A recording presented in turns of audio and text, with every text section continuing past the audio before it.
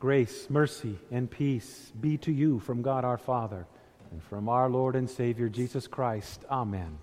Amen. Beloved, the text for this morning comes from Paul's letter to the Corinthians, the epistle reading. You may be seated.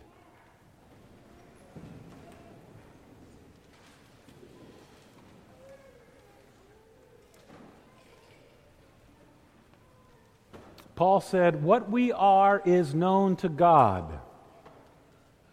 Well, if what we are is known to God, what are we? And Paul summarized the very last verse of that text and said, "Therefore," which is the great English way of saying, everything that I said beforehand, remember that? Here's the point. If anyone is in Christ, he is a new creation. The old has passed away. Behold, the new has come. That's implying that you as a wild branch have been grafted into the vine, Jesus Christ, the living vine. You are now in Christ. That's implying that you yourself, your person, having been baptized into Christ, have been given, well, quite frankly, have been given a death sentence. Because as you read this text, he talks about you're to die to yourself daily, and you are to live daily for Christ. It's kind of a paradoxical statement that in order to live, you got to die. Now, we know that for a fact, because we've got to physically die in order to physically live eternally in heaven. Well, all the more you are to die spiritually daily to live spiritually eternally in heaven. In fact, as we look at this text, we're going to find out that our life in Christ is a daily being in labor pains. I know it's Father's Day. We're not talking about moms, but that's the one aspect that we men do not have to experience is labor pains. And the idea behind it is that that's your and my life daily. It's not like it's a moment and it's over. It is our life in Christ.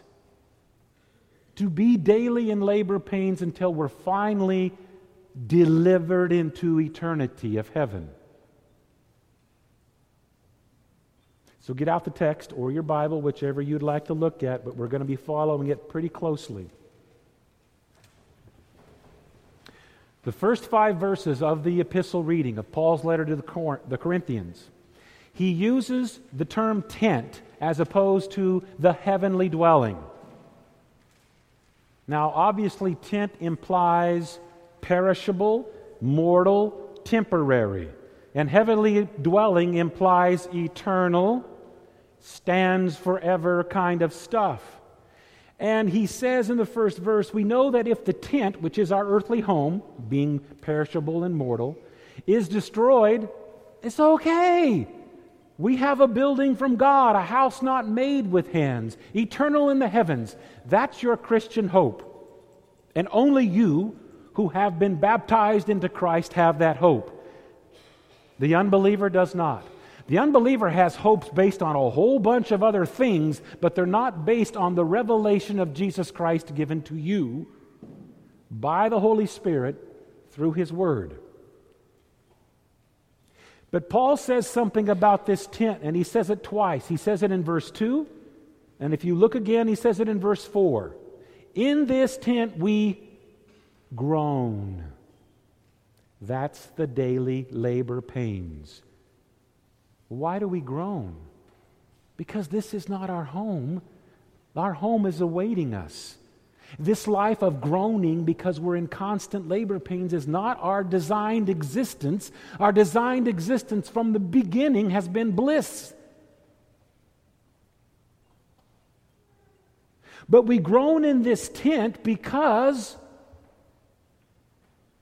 as we're going to see in just a moment, we are dying to ourself daily.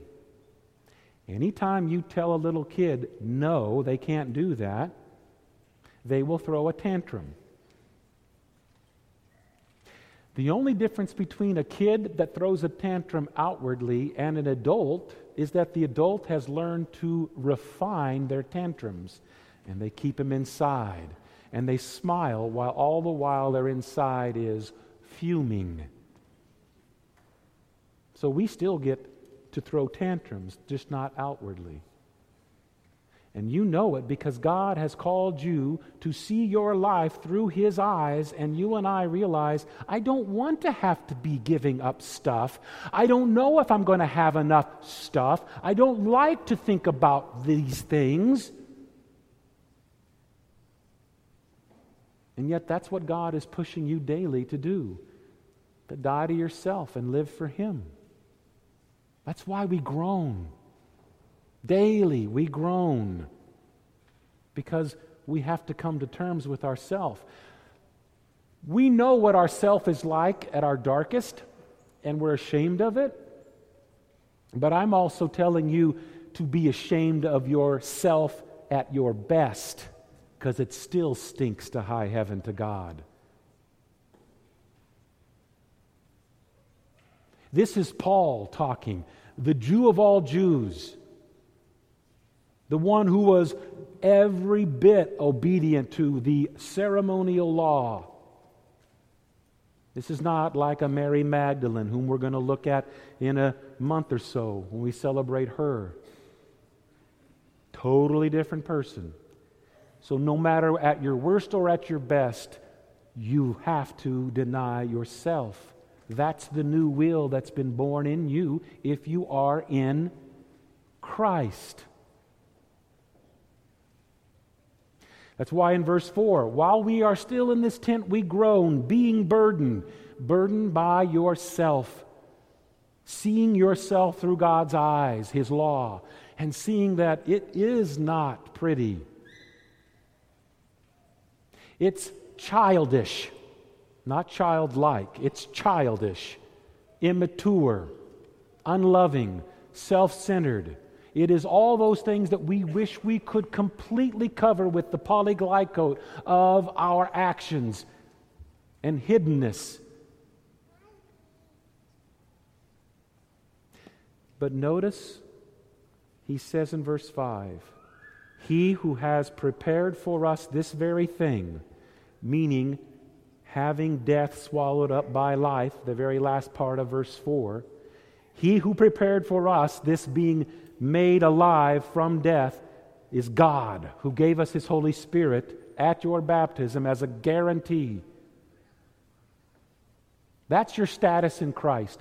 Paul is trying to make it very clear. Here is your identity in Christ.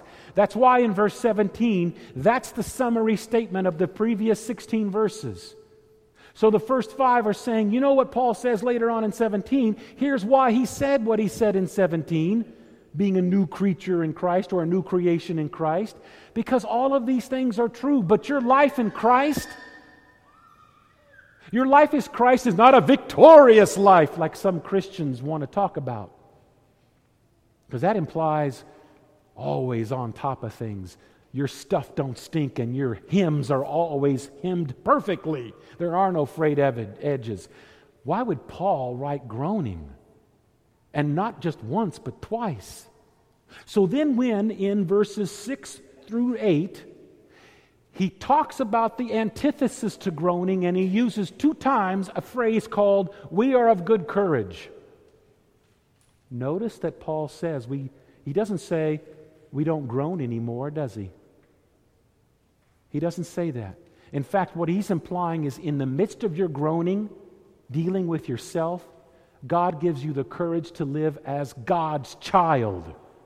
Even though you're being accused by yourself, and even though Satan is picking the scab of your failures, and this world is calling you all kinds of things, in the midst of that groaning, you are of good courage. That's the Christian life.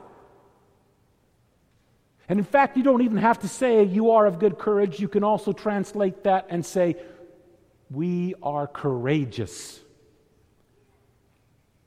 Now that sounds so noble. That's why Paul doesn't deny the groaning. In the midst of groaning, you're courageous. That's what it looks like.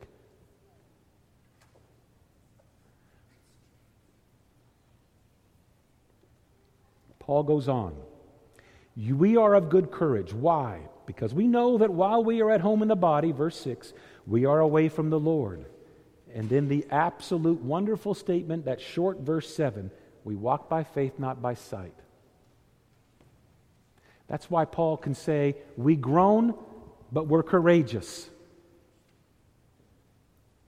You walk by faith, not by sight. You don't see the good things that you do. It's a good thing you don't. You and I would become puffed up and pompous like a big old toad.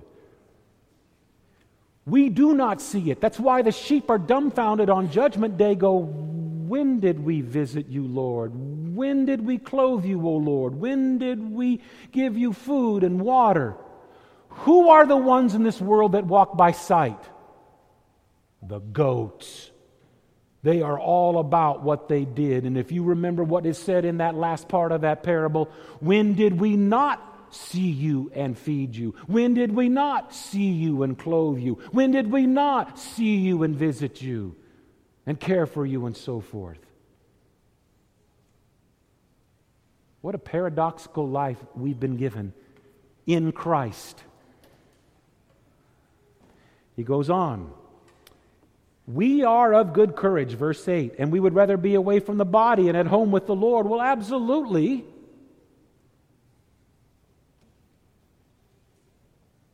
But it's not our time yet. And whenever it is time, it's the right time. Whether that time is 2 years old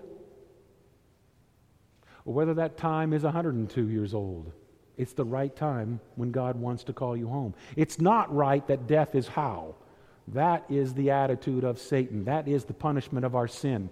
Death is the reality we all must face, whether we die at 2 or 102. But God's timing is when we die, not ours. He goes on. So whether we are at home or away, here's our mission in Christ. We make it our aim to please Him. This is Father's Day. If you had a good relationship with your daddy, there wasn't much more that you could ask for than to see your daddy smile and be pleased with you. And if you had a decent relationship with your father, there's probably not much more that could crush you than to see your father's face and countenance disappointed in you. Well, I got good news for you. Your heavenly Father will never, ever look upon you with disappointment. Because He only looked upon one with disappointment, and that was His Son, Jesus Christ. He looks upon you only with great pride and joy. So if we make it our aim to please Him, isn't that kind of self-defeating because He's already pleased because of Jesus? The answer is yes. So if He is already pleased with Jesus, are you going to do anything that's going to displease Him as you seek to do His will and not yours? No. Will you ever do His will perfectly? No. There's always room for repentance, which means there's always more room for forgiveness. But that's our role in life, to please God, to make our Father happy. He's happy when we receive His gifts, and having received His gifts, we groan, but we're of good courage.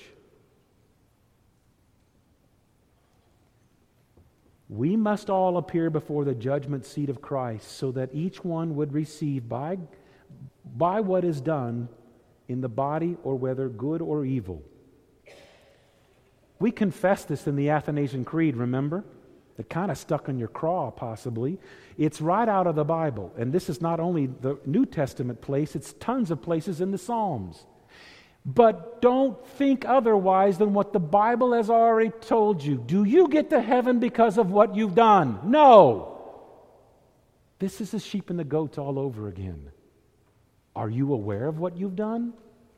Well, the very things that I am aware of, possibly what I've done, I can always think in terms of, but I didn't do it with a happy heart always, and I didn't do it as well as I could have. Precisely. You get to heaven because of the one who did do it perfectly, did do it precisely, and with joy did He yield Himself to the Father's will, embracing His being cursed by the Father on the cross for you, so that you never have God's disappointment in His face or countenance ever looked upon you. Sin does not cling to you, but sin, sure as shooting match, clings to the goats and to the unbelievers. It's what takes them down and drowns them. Yours has been removed as far as the east is from the west. Yours has been cast into the depths of the seas. Yours is not clinging to you, but clings to the one who died with them.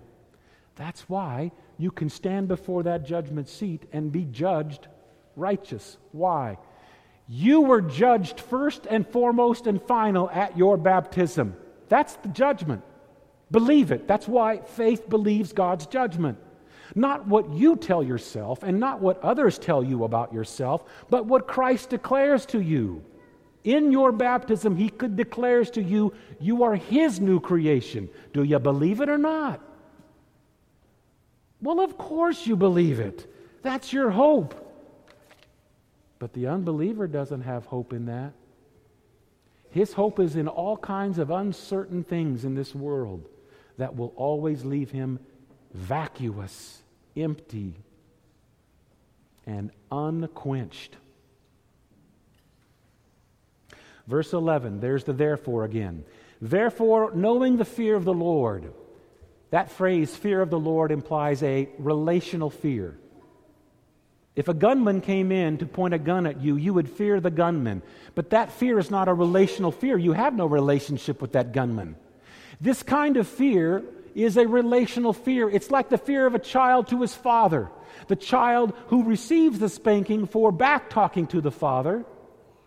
The father goes back to the son goes back to the same father who swatted his rear and caused him to cry when he, that is the little boy, scratches his knee and is bleeding, and in his pain, he goes back to the same man who punished him for comfort. That's a relational fear. That's what you have with your God. You trust His mercy and you respect His might. Because you have that relational fear, your job and my job, our mission is to persuade others, but not by your sales-like abilities. You persuade them by serving them in love and in truth. You persuade them by serving them in love and in truth. That's why He said what we are is known to God, and what we are is in Christ Jesus. That's what we are. Jumping down to verse 14. For the love of Christ controls us. This is the confusing part of the English language when you have of. The love of Christ. Is it our love for Christ, or is it Christ's love for us? For you English majors, it's a genitive. What is it?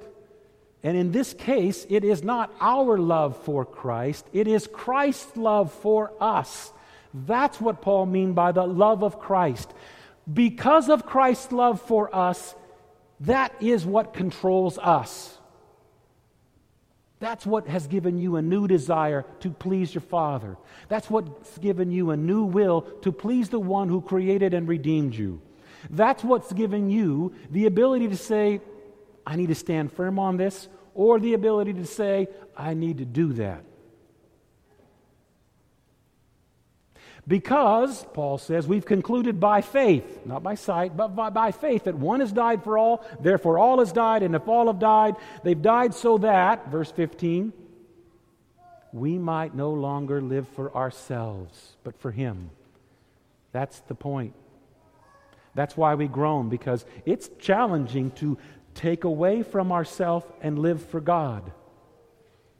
Because living for God means that we have to take a lot of abuse by this world, and living for God means that we have to struggle with our tantrums and our selfishness and self-centeredness and our not fully loving of other people. In fact, we're very good about judging the outward appearance of other people rather than judging how Jesus sees them. He sees them all as relational, doesn't He? We choose not to see them as such, but He does. That's why we are convinced if one died, He died for all, that we don't live for ourselves. So consider, you are in Christ. You are a new creation. You've been born again. You've been grafted into the vine. You've been clothed with Christ. That's your identity. So when Paul says the old has passed away, he's saying, that's why you groan. Because when the old passes away, it hurts to die. It's painful to have cancer. It's difficult to struggle with health issues. It hurts to die. If it hurts to die physically, you know by golly it hurts to die spiritually, daily, inside of yourself. That's the groaning. But as he said earlier, we are of good courage. The new has come. That's the new will and the new desire that says, but I want to please my daddy. I want to please my daddy in being a faithful child, not a perfect child, a faithful child. That's why you are of good courage, because you are his child. You're not illegitimate. You're not floating around. And even if you had a horrible relationship with your father, you know what a good one is. And you got it in spades with your Lord and with your God.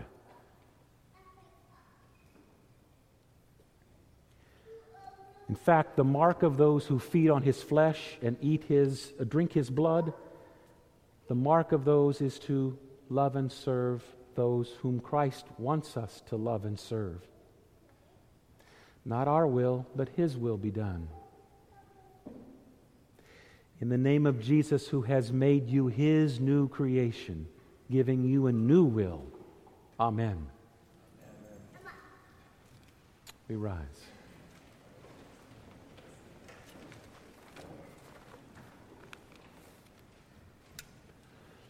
The peace of God, which passes all understanding, keep your hearts and your minds on Christ Jesus to life everlasting. Amen.